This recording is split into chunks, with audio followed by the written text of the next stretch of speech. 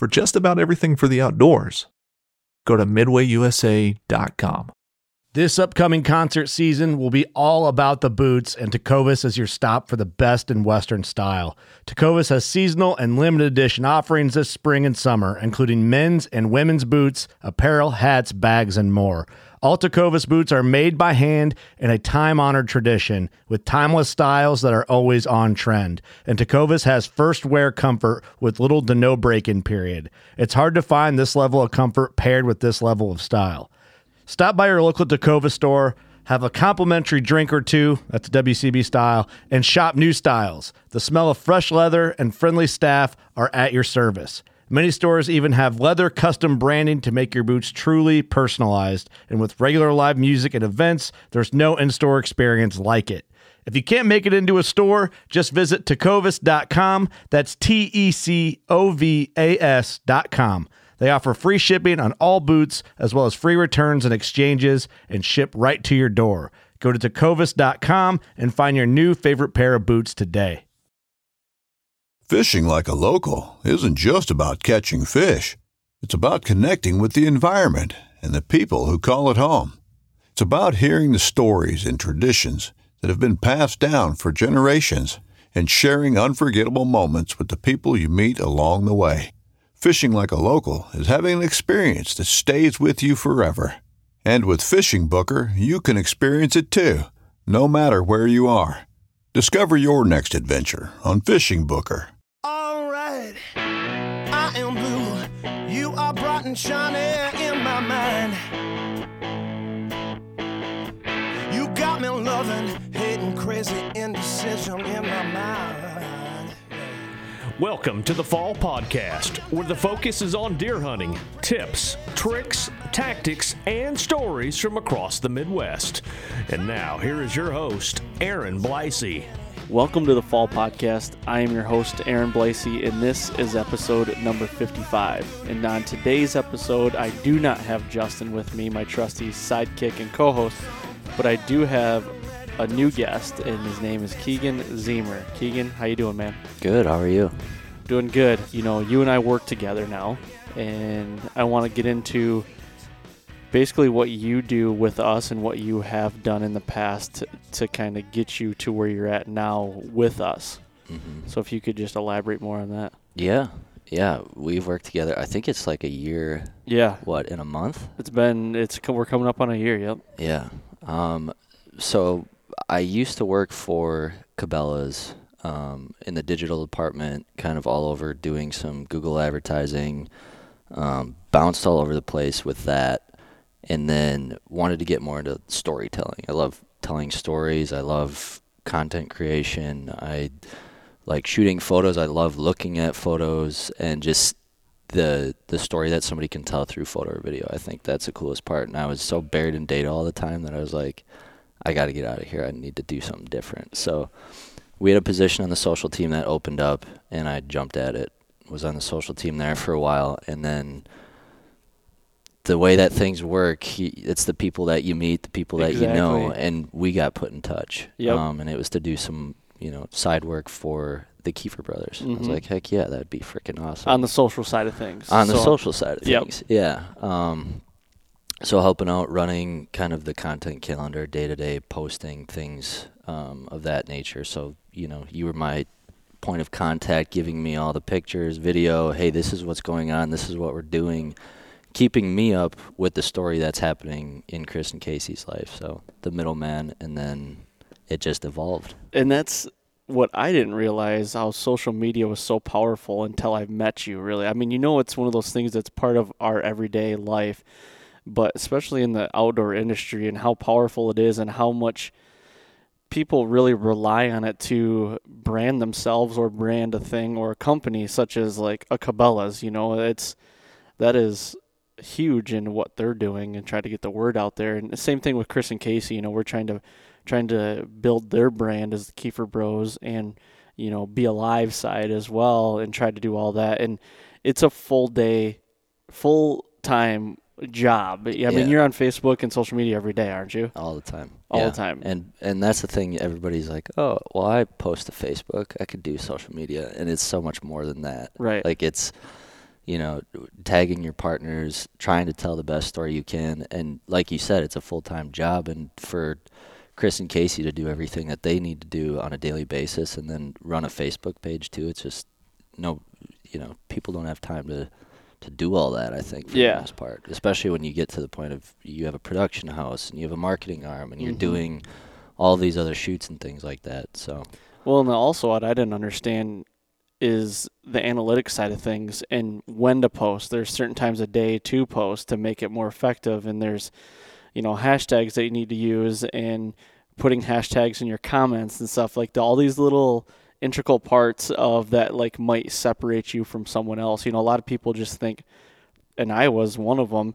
throw a post up there, put a couple hashtags on it, name it something, or caption something cool, and then you'll get 100 and 200, 300 likes. Well, that's not it. Yeah. I mean, you can have the coolest picture, video, whatever it is, and if you're just throwing it up there without any rhyme or reason behind it, it does nothing. You need wind, you need sales, you need wind, and that's kind of like what it is, like you said, time of day. People are on their phones when they wake up in the morning, right after they get to work, hopefully not while they're driving to work, and then when they get home and when they go to bed. So looking at stuff like that, like you're saying, time of day, and then just if you get bored on Instagram or whatever it is and you're searching what you like to do, you're searching different hashtags or topics, and that's how people find.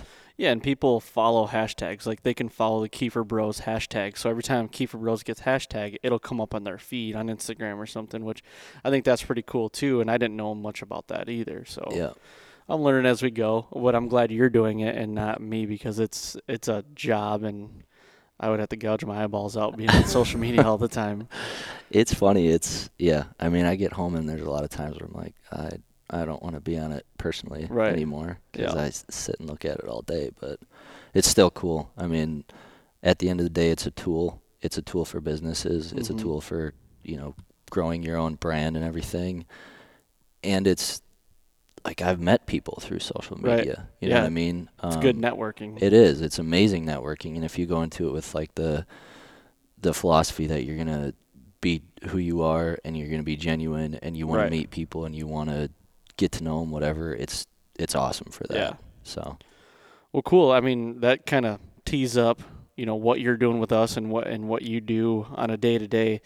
Now let's kind of jump back. Like, where did you come from? Where, we're in Michigan now, but you're not a Michigan native. Kind of set that stage, like how you were brought up hunting and what you did and basically where you were from. Yeah.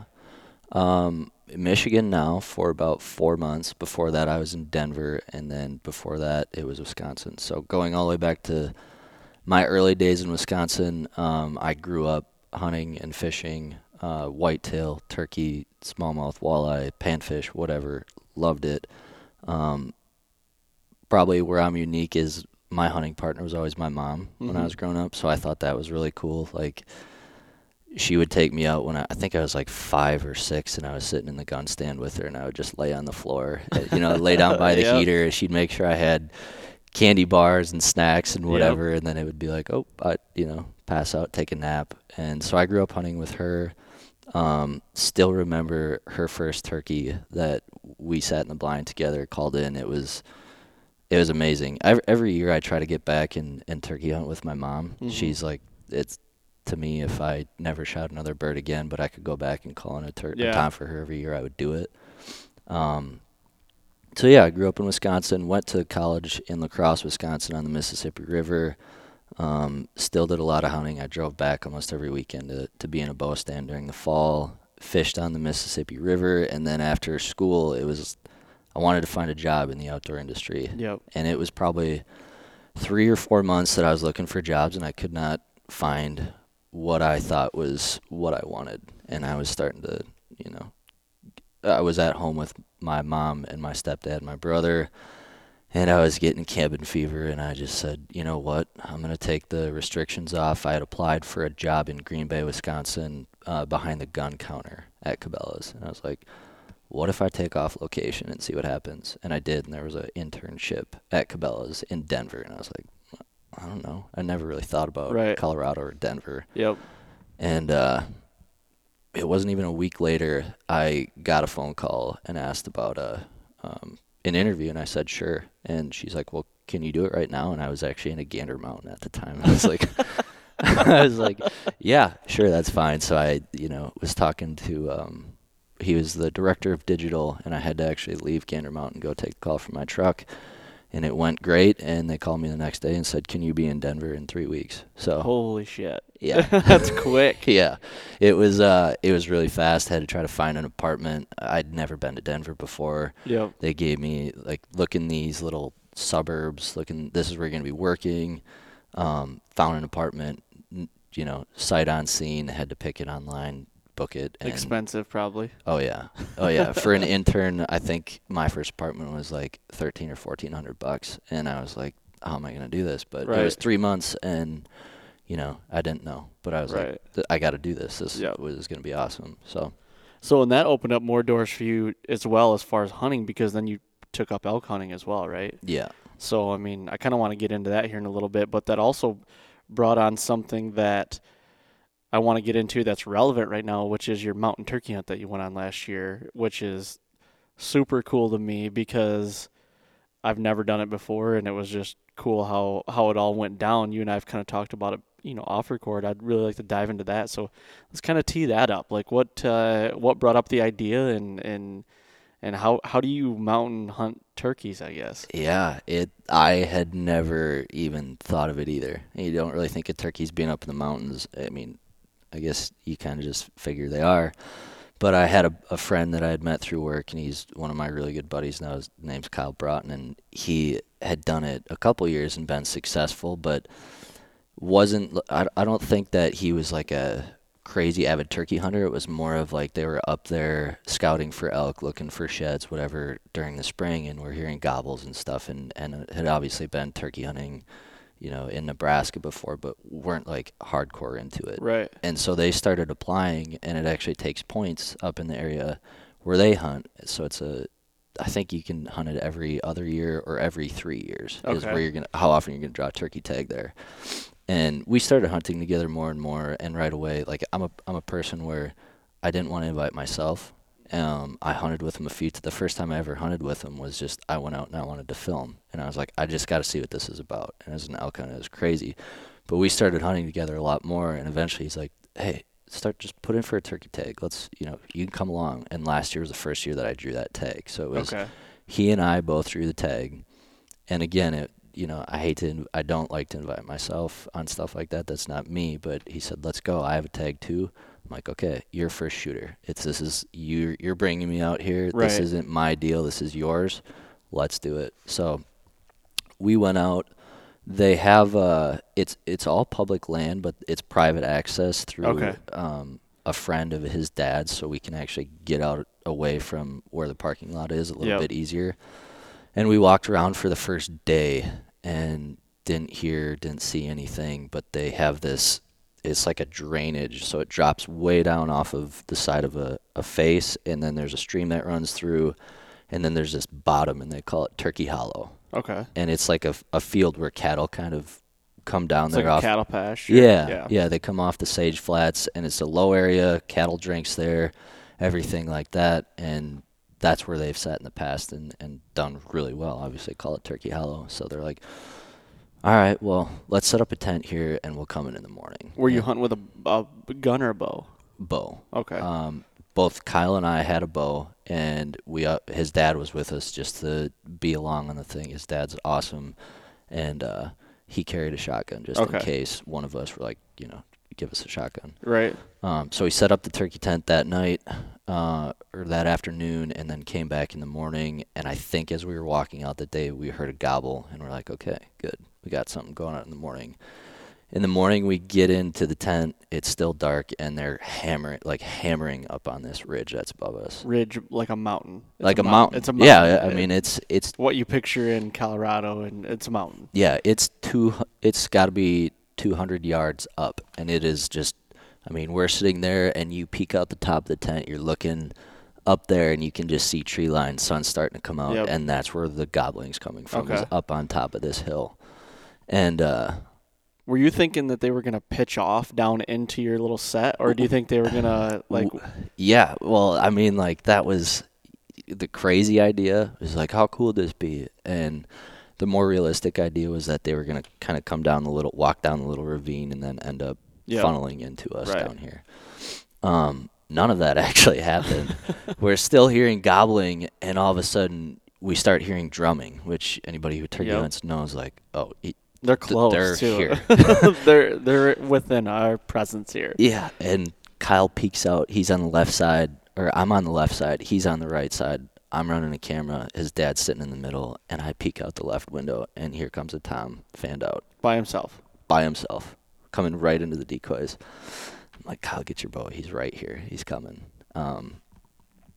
And it was funny. He gets right into the decoys, and Kyle told me I could say this, but he flings the first arrow and completely misses.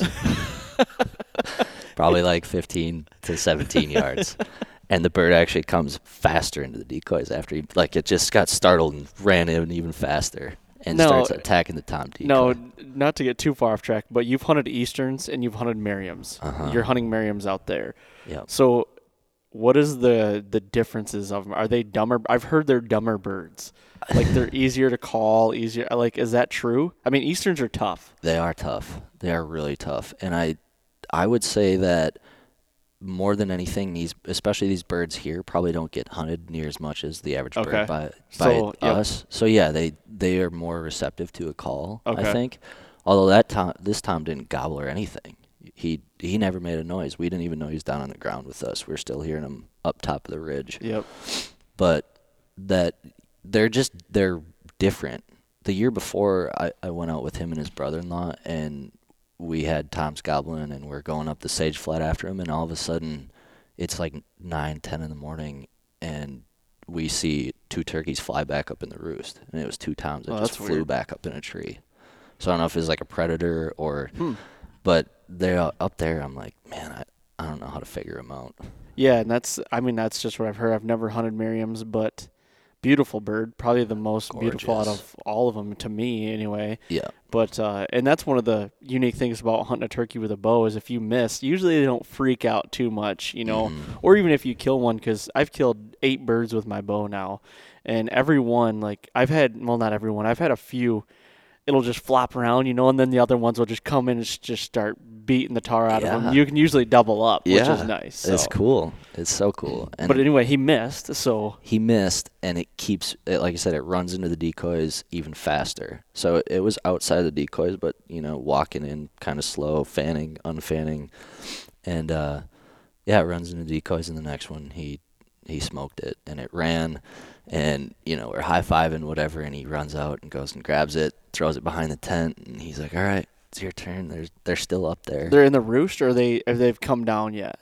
We thought that they had to be down, but it levels out up top a little bit, and there's kind of a meadowy area, and we're like, well, maybe they're up there with some hens, but they're still gobbling as he's walking out to get his bird. You can't see up there. They can't see down unless they're right at this edge. So we've switched spots. I get my bow out in front of me, and he gets behind the camera, and we're still like just reliving it because I'm like, man, that's so cool. And then the gobbling continues, and I start calling a little bit, and we're looking out, and all of a sudden, right over the top, we see this Tom silhouette himself right over the top of the ridge, and he just lets out another gobble, and we're like, man. He's hot. He's looking, and there was no hens, anything like that. And it was like a movie. It was like, when in those movies where it's like a firebolt or something, and then it busts out, and it's a flying bird. It's a majestic bird. Yeah, it was exactly like that. I'm like, oh my gosh! And it pitched off the hill and just soared down from 200 yards above, over the top of the decoys, out to the right, hits the ground, spins, and goes into a fan like right away. We're like, wow. So he saw your decoy spread down there, and he's like, I got to get down there. And he just pitched right off the hill. That's awesome. It was so cool. I wish we could have got that on camera because it was, it felt like we watched it forever, just soar right down over. They don't beat their wings or anything, but he came right in, started coming into decoys, and like Toms do, they kind of get out, and he got a little hesitant, and he turned away, and I was like, man, I'm not going to get a chance to do it. And all of a sudden he spun back, got into decoys, and I shot him, and he flopped and he didn't die right away. He poked his head back up, and I got nervous, grabbed a shotgun, whiffed on him once. He went running away, and I just went booking. Like, I'm like, we have to double up today. This is such a cool thing. It was within 10 minutes of him shooting his bird, going out and grabbing it, and we're in the mountains, and it's beautiful, and we both have bows, and so I go running out with the shotgun, and this thing is like trying to cross the stream now, and I'm like, okay, and finished it and grabbed it out, but it was so cool. So where'd you hit him with the bow? I hit him, so he was turned a little bit sideways, and I hit him a little bit low. Okay, so right through the breast probably. I think it was just back of that, so it was like lower organs. But yeah, I mean, had I left him, I think it would have been fine. But That's tricky. I've had too many get away with the, not myself, I've seen them where they get away with the bow and they can just run, and then you don't find them. And I didn't want that to happen. Yeah, it's tricky. I mean, I've shot quite a few birds with a bow, and I've never really had them go far. I mean, I've had one kind of fly a little bit, but like it was done deal. But I've only ever shot him in the wing bone. I've never shot him in the front, never shot him in the back. Like as they say, up the butt kind of thing. That's a good way to shoot him too. Yeah. But I always go for that wing bone, and it seems to break him down and kill him right there. So yeah. I mean, it's pretty cool. I'm gonna try to get the bow back out again this year, because last year I shot 2 birds with a shotgun. I went on an 8-year stretch where I killed birds with a bow every year, and then I'm like, I'm gonna get the shotgun out. Killed 2 birds with a shotgun. So this year it's like I'm gonna go bow again. But I'm thinking about doing a no blind, just like straight Cherokee style. That would be cool. That's what I want to do. Really cool. Yeah. That's what I'm thinking. I'm hoping so. But I mean, so you're out in Denver. Mm-hmm. You've taken up turkey hunting. Now you're getting to elk hunting. So what was your elk hunting experience like? Like gearing up for your first elk hunt, never doing it before. Like what's that like? Yeah. My first elk hunt, it was actually absolutely crazy. So I was telling you, I had never done it before. I just wanted to go out and see what it was about. Yep. And I had just gotten brought on at Cabela's full-time after my internship. Kyle and 2 guys I worked with had all drawn tags, so they had a bull tag and 2 cow tags. And it was going to be the 3 of them, maybe Kyle's dad, and I was like, can I please come along and just film this thing? I was like, I just want to walk along. I want to be out there and see what this is about. I have no idea. So he's like, yeah, sure. Totally fine. We meet up at one of the guys' houses, pack the truck, get up there. We're getting all of our stuff ready the night before, and my camo bag did not get thrown in the truck. Oh, man. So I get there, and I have a duffel bag with my T-shirt, sweatpants, like my street clothes. Yep. And I had my camera, which was good. It's a little Sony Handycam, but I don't have my boots. I don't have any of my camo.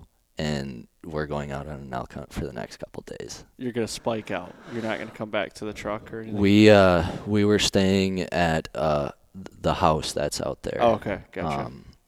But, yeah, I mean, we would come back there, sleep at night, but then out for the entire day. And I don't have any of my stuff. So I get some of Kyle's old boots that he had at his dad's house. His dad had some I wore, like, army pants. They were like old army surplus pants for this thing, and I still am trying to get a hold of them because I think they're cool.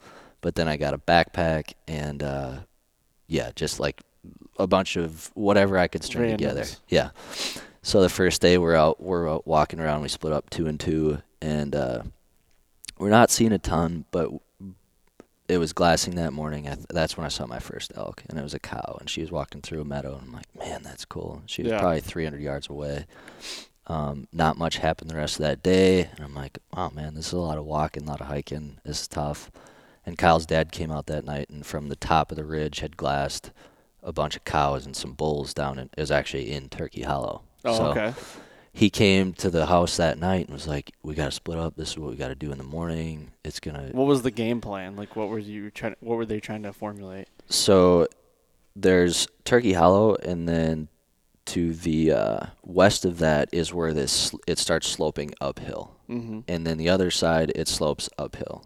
So it's like this natural funnel. There was 2 guys that were going to come in from the top, and then 2 guys that were going to wrap all the way around it and come in from the bottom, and just figure that we'd cover that entire sage flat. Gotcha.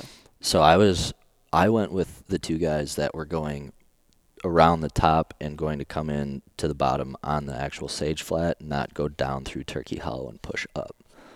I picked the right group. Did you? Yeah. We get up that morning and we get to this saddle and we drop down and we're starting to walk through the trees, and it was it's scrub oak is what, I don't know if that's what you actually call it. That's what I call it now too. But it's these small scrubby oak trees everywhere in amongst the sage, and we were walking through it, starting to see some fresh sign or whatever, and then all of a sudden Kyle had split and went one way, and the other guy went the other way, and we start seeing flashes through moving slow through the scrub oak, and I'm with my other buddy, and I'm behind him filming, and all of a sudden I see antlers. I had that on film through the scrub oak, and it's a pretty decent bull, but then hear a gunshot, chaos, and right down this little shooting lane that we're looking, another cow stops right there, and so the guy in front of me shoots, doubled up, 2 cows. It was like just absolute craziness, because he's waiting on this bull, he's on his shooting sticks waiting for this bull to maybe show itself. Boom, gunshot, just chaos, turns down this other shooting lane, and it stopped like it was meant to be. She just stopped right there and looked at us, and he dropped her right there. That's crazy. It was crazy. So we packed those 2 out, and then celebrated that, and then the next morning we're like, all right, well, we know they're on this hillside, we'll go back. And so the other two guys went, and I followed them the next day, and it was like, we were in the garage that morning, and I hadn't hunted before, but I didn't like that I was carrying weight, and I'm like, man, do I need my rain gear? And he's like, I don't know. It's not that heavy, but I'm carrying like my lunch and some camera gear and whatever else. And I'm like, nah, I'm going to leave it. So I left it in the garage. Oh, boy. It starts downpouring at about 9 a.m. But as soon as it started downpouring, they started bugling like crazy. And this is in October. So it's a gun hunt. It's late. It's a rifle. Yeah, it's a rifle hunt. So that's not typical. But they are absolutely going crazy. There's at least 2 bulls in this group just hammering, and this is my first time hearing bugles, and it's like downpouring, and it's like you could just feel it. I'm like, this is awesome. Like I was hooked from that. And then we start seeing elk pour off that hillside in Turkey Hollow, and you can just spot them, and we're like, man, they're gonna come. That was private land, and they're coming onto public, and we're like, this is gonna work. Well, we get to the edge, and they're down on the neighbors whose private land and just going crazy, and we could hear not them, coming on public. We couldn't get to them. So we had to back out. Did that, and actually that night we went back to the same spot, and where that turkey pitched down from, that's where the bull came. So we had a bull that was going nuts. Kyle's dad had come back out. He's a lot better caller than any of us. We're like, we have bulls in here. They're going nuts this morning. We need help. Can you please can you come out and help us? And he did, and the way that it worked out, it was, this bull just comes down off the hillside. He's down in the meadow. I wasn't by Kyle at the time, but all of a sudden we hear a gunshot, and I'm sitting behind the guy that I was filming, and I just take off on a dead sprint. I'm like, I gotta see what's going on, and I get down to him, and it's down in this meadow, and he had hit it, but he hit it in the leg. Low. He hit it low, so he shot again and missed, and he's going to hate that I say that he missed, but he did. And then we start tracking, and we get down to this meadow, and all of a sudden in the brush we hear just like branches breaking, whatever. I'm like, it's got to be that bull, and we hear it run down through Turkey Hollow, can hear the creek, and it starts to hit this hillside that's facing away from us. It's going up the hill, and I'm not kidding. It's the best shot I've ever seen in my entire life. I will find this video of it. This elk is running up this valley. It's got to be 300 yards, and he freehands it and drops it right on the side of the hill. Holy cow. It was the coolest. I lost Hail Mary. It seriously was, and we looked at it too, and like, had he not hit it on that one, the elk would have lived. The first one was like a like up. It was just above the knee, joint, the the knee knee, or the yeah, joint yeah. of the elk. Yep. It would have been fine. Wow. And then he drops it right there. How big was he? He was a 6x6. Really? Yeah, good bull. I mean, I'd never seen whatever. So the day before I see 2 cows, I'm like, man, these are huge. Yeah. And then we get up to this bull, and he's even bigger. And I'm like, this is unreal. That's like, crazy. So cool. You know, we broke it down, and then it was dark out by the time this happened. So we're carrying it out at night by headlamp. Yep. And it was like tough and awesome, though. I mean, like the pack out was, it's the best part to me. Well, it's like bittersweet, right? So, yeah. You know? You're doing it with everybody, and Yep. yeah. I've got to film, never been on an elk hunt, but I got to film them and got to pack out one elk. So that was kind of like the same, like you worked 10 days for this on public land and, you know, finally kill one and pack it out. It's like that bittersweet moment. And I've packed out other animals too, like in Alaska, and it's like you've got a long hike and you just reminisce about it. You don't even care about the weight on your back usually. And the pain doesn't matter. Yep. Yeah. Yep. The blisters don't matter. And throw some more moleskin on your feet and just keep going, you know? Yeah. Well, that's cool. Now, you know, transition a little bit. So the next year after that, you got your first elk tag, right? Mm-hmm. And you went in with your bow. And what happened then? It still haunts you, doesn't it? Yeah, it does. I was with, he wasn't my roommate at the time, but I lived with him my later part of living in Colorado. And I was out there for like 3 or 4 days in another spot, not having anything happen. He was actually still at work for Cabela's, and I texted him, and I'm like, dude, it is so bad. He had shot a bull earlier in the season, like way early, and was done. And he's like, man, that happened quick. He wanted to be out there, so I texted him. I was like, I need some help. Can you help me? And he did. He was like, yeah, I got a spot. We're gonna go there. I'll call. And we get there, and the first 2 days, the wind's blowing like crazy. You can't hear anything. But then the second morning, we heard a bugle, and we're like, if we're hearing a bugle right now through this wind, it can't be that far away. We chase these elk for probably 2 hours in the morning, and it's 3 bulls and a herd of cows. And this is end of September, so by this time they're pretty herded up and sticking to their cows and everything. And they hit a hillside with like a marshy wallow area below it that we had just come trudging through to try to cut them off, but they dipped up top of us. We're like, well, we can't go through there. They'll see us. They're walking this hillside, so we ducked way below, came back up on the hill, and we're like, all right, well, they're either to our left and we're out in front of them, or they're to our right and we're behind them. We're starting to find fresh sign. And David's like, let's go up this trail just a little bit, and I'm going to set up and call. And I was like, okay, fine. And I turn around and take 2 steps, and I look up the trail, and there's 3 cows sitting there staring at us. I'm like, oh no. Drop down to our knees, and they bolted. And then like with that was just commotion. All of a sudden, David, elk all over. Yeah, elk all over. David starts calling, doing some cow calls. We have a bull that just rips off a bugle, and I had a buddy from Wisconsin, one of my best friends from high school. His name's Ryan, that came along, and he saw the bull, and I didn't, but he's sitting there with his hands going, oh my God, like big bull, and my buddy David grabs his hands. He's like, stop moving. Grabs his hands and throws them down, and then so we're all starting to look over our left shoulders up this hill, like this bull's moving up behind us, and David bugles, and then a bugle comes from right below us, and I turn back, we all turn back, and here's this bull coming up the hill, and it's 30 yards, getting closer and closer, and it's all these little pines that are in there, big pines and little pines, so there's a bunch of undergrowth, and he gets to 19 yards or something like that. And all I can see are his feet, and every once in a while when he puts his head down, I can just see his antlers underneath all this. And I'm like, holy cow.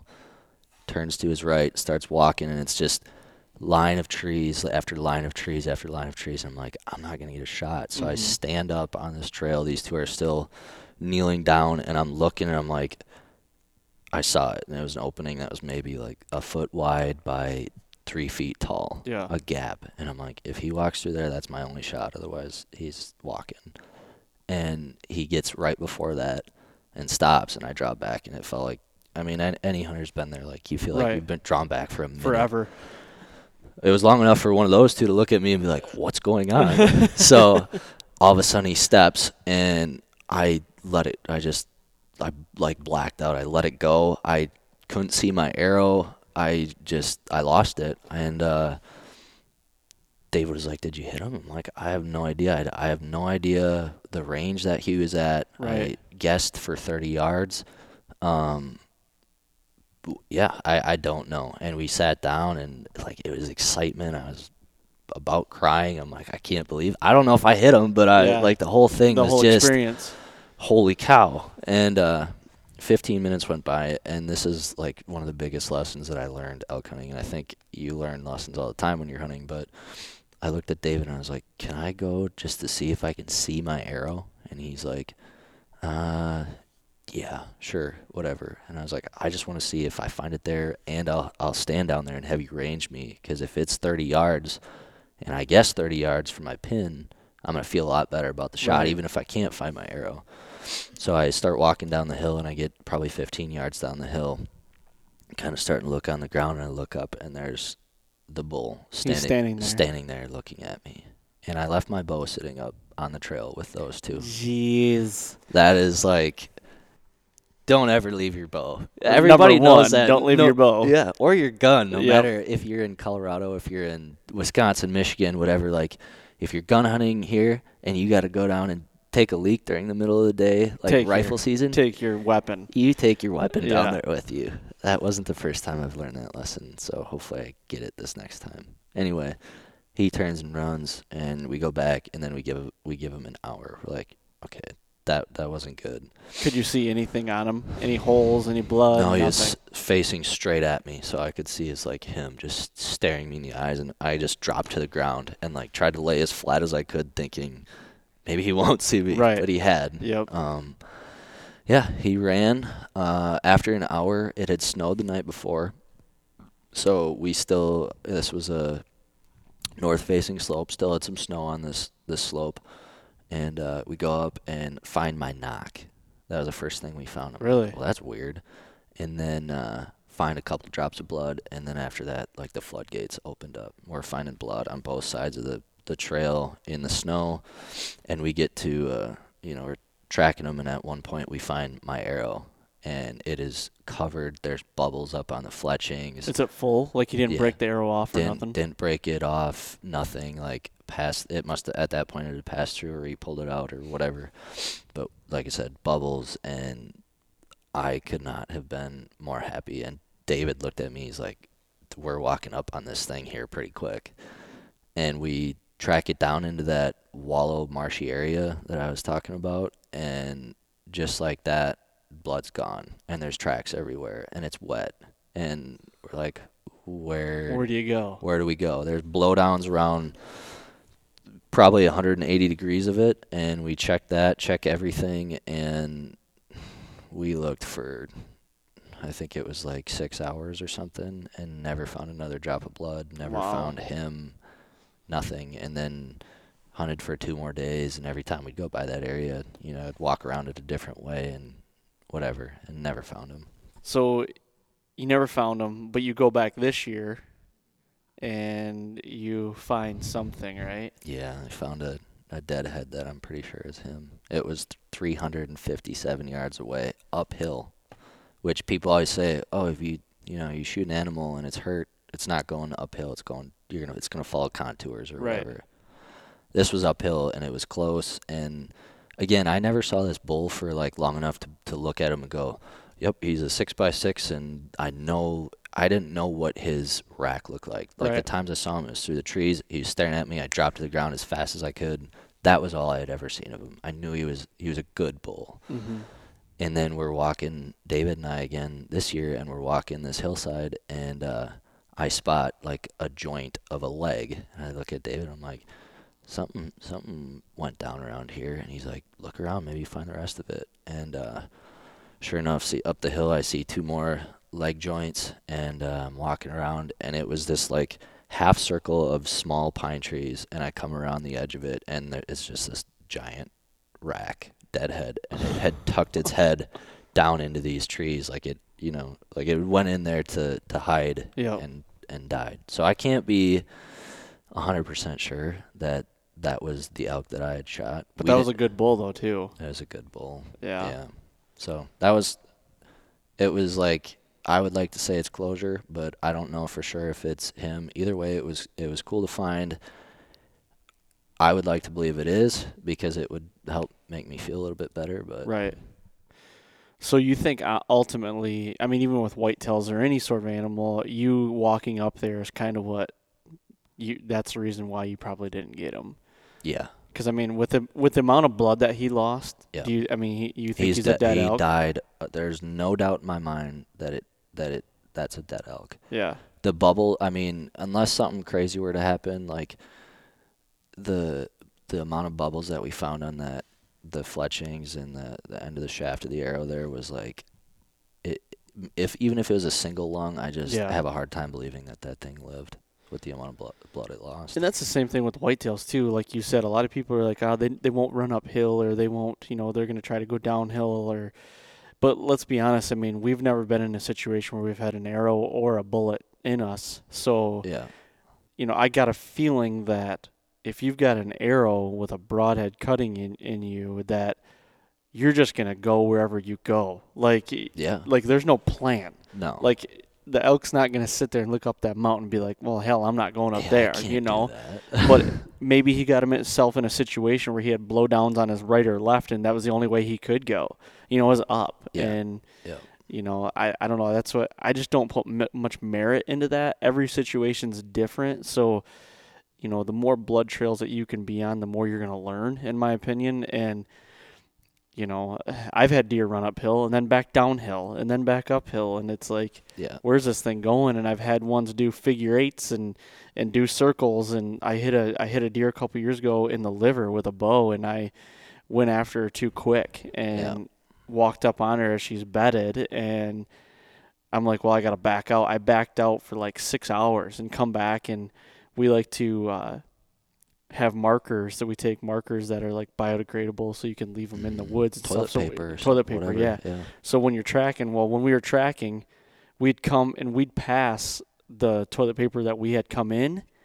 We'd passed it 4 times. We kept going back and forth, and we're like, what the hell? Like, but we're only covering about 100-yard area. She literally, I mean, looking back at it now, when we found her, she just was doing circles in that area. Didn't want to lay down. Did not want. Yeah, it was just like uncomfortable, and she wasn't feeling good. Obviously, and it makes me feel terrible. But it's just one of those things. Like, I just think they're gonna do what they're gonna do, and there's no plan. I don't think so. Yeah, I don't know. It's like I said, just be on more blood trails than if you have a buddy that's like, help hey, me. Help. Go help. Can I go help? I want to see, you learn something new on every blood trail. So, but. And the weight thing, I mean, that's, for me, like, I don't care what it is that I'm hunting going forward, aside from maybe turkey, like, I'm going to play by the hour rule at the very least. Like, give it an hour to see what's going to happen and then go assess it. Right. But even 15, like, and that's the thing with elk too, that's like a common thing is after you shoot, if you're with somebody, if you're by yourself, you should start cow calling right away, because with a bow and arrow, a lot of times you hear like they don't know what just happened. Right. So you can get their interest back right away, and then they'll just sit there. So much adrenaline rolling. It could have been another bull come up and spar him or something. Right. Yeah. So that, I mean, he may have just stood there until he either tipped over or laid down and then just expired. But yeah, it's a crazy thing, man. Yeah. Those blood trails, I mean, any blood trail that you're ever on is like, it's such a tough feeling. It is. You know what I mean? Like, yep. I did it this year with Jim Abbott on the blood trails. I'm like, because I watched him walk off the field knowing it was a high hit. Mm-hmm. And I waited like 9 hours or something like that. I waited all day, shot him in the morning, and didn't go back until like right at last light that night, and didn't find much blood. And I mean, everybody else knows the story. He survived, and it was just a bad hit. So it's so hard to call it off too. It really is. I think if you've been there, which you will at some point or whatever, there's a point where you're following it, and I think you just start to kind of know. Yeah. And that is the worst feeling in the world. But you keep pushing. And then usually you have people helping you, and it's like it's getting late, and it's like you don't want these people to be out here too, and it's so that is a hard one to pull the plug, and when do you do it? But I don't know, man. We've all been there. Everybody's lost a deer or an animal, and if you haven't, then you haven't been hunting long enough, because it will happen. So as long as you learn from it, I guess is the main thing. Mm-hmm. So. Well, to wrap it up here, I've got one more that I want to get into, and that's we just kind of wrapped up Denver. After last year, you got the job with us, moved to Michigan now. You just bought land with 10 acres, huntable and everything, timber on it, and we're starting it from square one. So break down your 10 acres, and I want to know what do we got to do here to get it going? Yeah. So I moved here with my girlfriend, and we bought a house, and it's on 10 acres. It's a really kind of weird parceled piece. It's very narrow and long. So I live kind of near a wildlife refuge, which I think is going to bode pretty well for me.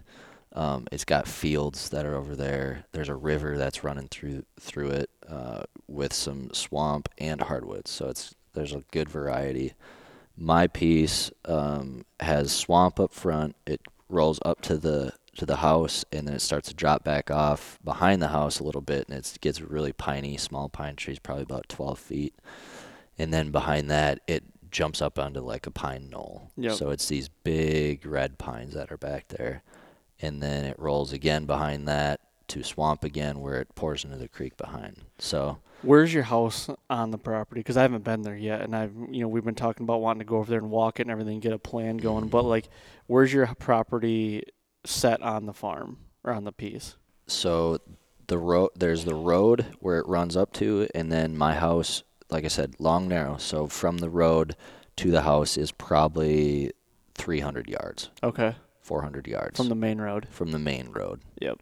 And then there's another house that's kind of up on the main road that it juts out around. So my house is up front, and then I would say that the majority of the property is back behind. Okay.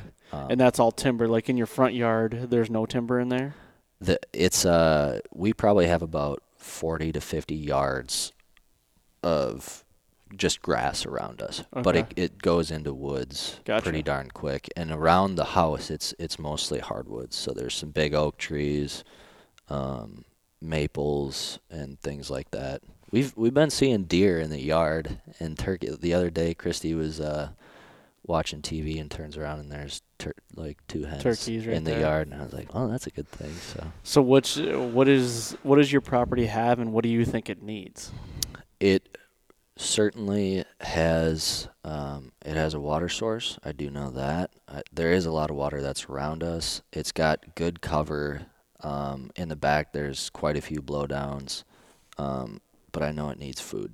Food? Yeah. I know there's a bunch of food across the road, but I don't have food for them. Yeah. What's your plan? What do you want to do to kind of get food in there? Do you know what, now with the new Michigan laws, you can't bait or anything. I know. You can't be a baiter, see? Yeah, you can't. And it's pretty swampy around there, so I'm not sure. Is there any high ground? You said there was a pine knoll up there. Pine, so I feel like that's going to be pretty acidic. Yeah. So my biggest thing is we could get in there and do some hinge cutting to do a couple things, and that's make some more cover, but also be able to get open that canopy up a little bit, maybe get some new grasses up and growing that they can browse on in the property, and then maybe just even go in there and open up a little 1/8 acre spot where you can put a little food plot, cool. A little destination plot, because I've looked at the property on on X and stuff like that, and across the road from you adjacent there is ag fields that nobody can hunt, and the deer are yarding up in there because you've seen them. So, and you've got a nice little pinch on one of your corners in a transition where they go through there, I think, from aerial, but I can't wait to get on the ground and go see it. Yeah. But this is what I love the most is like these little acres. Last week I talked to Matt Zoll, and he has 10 acres over on the west side of Michigan, and he was hunting and on that and doing a lot of improvements to make his 10 acres really good. And he's now on his destination plot, he's getting like 15 to 20 deer at a time on it. Crazy. And it's like right next to his driveway. That's so cool. So and that might be an option for me, actually. I just don't know how much. I need to pay attention a little bit more to sunlight too and see what I'm getting. Yeah, and that's one thing I can vouch for. And the piece, my personal piece, the 1 acre that I've been doing stuff in is like it was all canopy was up high, and there was just no grasses or nothing on the floor or on the forest floor. Since I've done hinge cutting the last 2 years, I mean, grass is getting up waist high now where they can bed in it. I've never had rabbits in there before. Now I've got rabbits up the yin-yang. They're all over. And deer bedding in it. I can plant. I just did some frosting in there. I've done clover, but they're browsing, and all that canopy that's up 50, 60, 70 feet is on the floor now. Trees are still living. They're woody browse. They're eating on that, so that's food. And if you have oaks on the farm, last year we had a really good acorn crop, and I don't know what it's going to be this year, but if you got some white oaks, red oaks, they're going to like that too. So yeah, well, just like the funneling too, like obviously you've given me a lot of knowledge on hinge cutting, and I'm like, yeah, I know I need to do it. And when you have such a small parcel, I feel like being able to kind of direct where I want the deer to go is going to be helpful. Yeah, and there's some different ways, in my opinion, that you can hinge cut. You can hinge cut for access, in which that's what I did this year in the 1 acre, is just strictly for a barrier so I can access more stands. Last year I did a lot for bedding, strictly bedding, and open up the canopy to get that, that new successional growth. And there's different ways to cut that. On how high you cut. I don't, in my opinion, I don't think you need to cut anything that's like your face or higher. It's all lower than that, whether it's shin height, knee height, and the different trees. There's a lot of trees you can't hinge, like they just like break off, and it does suck though that because oaks are good hingers too, and you want to keep the oaks as well. So, we'll just have to go through there and look and see what you have and just kind of formulate a plan. But the cool thing is, like on a small piece like that, if we want to if that is a funnel where we were talking on the corner, we can make that where deer have to go through there even more, like just kind of block off some and just make it funnel by one of your stands. And that's what's fun and cool. That's about awesome. It. Yeah. I'm looking forward to that. We'll have to get over there and maybe do another podcast about how, our whole progression through this whole thing. Before and after. Yeah. And we're getting in like, April now here. April 1st will be next week, about when this is dropping. But I like to get hinge cutting done before buds start popping. I mean, I know you can do it in there, but, when the buds are going and everything. But I like to do it before and just, get everything set up. But, like, I actually have hinge cuts from a couple years ago that all the shoots and everything come off the stump. I can hinge those shoots now. Like, yeah, so they're like new trees that I can hinge again. So that's awesome. That's crazy. You can experiment with paracord, pulling some of those down, so we don't necessarily have to hinge trees either. Like, if we find some little trees that we can pull over, and you can put a stake in the ground and paracord it, and then deer will use that as like a barrier, as like a hinge cut as well. So many options. So many. Just got to get boots on the ground and look at it. Yeah. So, I think we wrap it up, man. How was your first podcast experience? It was great. Thank you for having me. I was a little bit nervous. I've never done one before, but no, it's really awesome. So I appreciate it. Yeah. Well, cool. Just everybody, reminder just to go to iTunes and leave a review and leave a 5-star rating, if you will. And as you could see, last Friday we did not have a coffee call because we are kind of pedaling back on the coffee calls right now. We're trying to formulate a plan where maybe that might be just a series we do throughout the winter. But now that it's getting warmer and everything, and it's a lot to do 2 podcasts a week, so we are going to do it. We're just trying to formulate a plan on how we're going to do it. It's not going to be like an every week thing.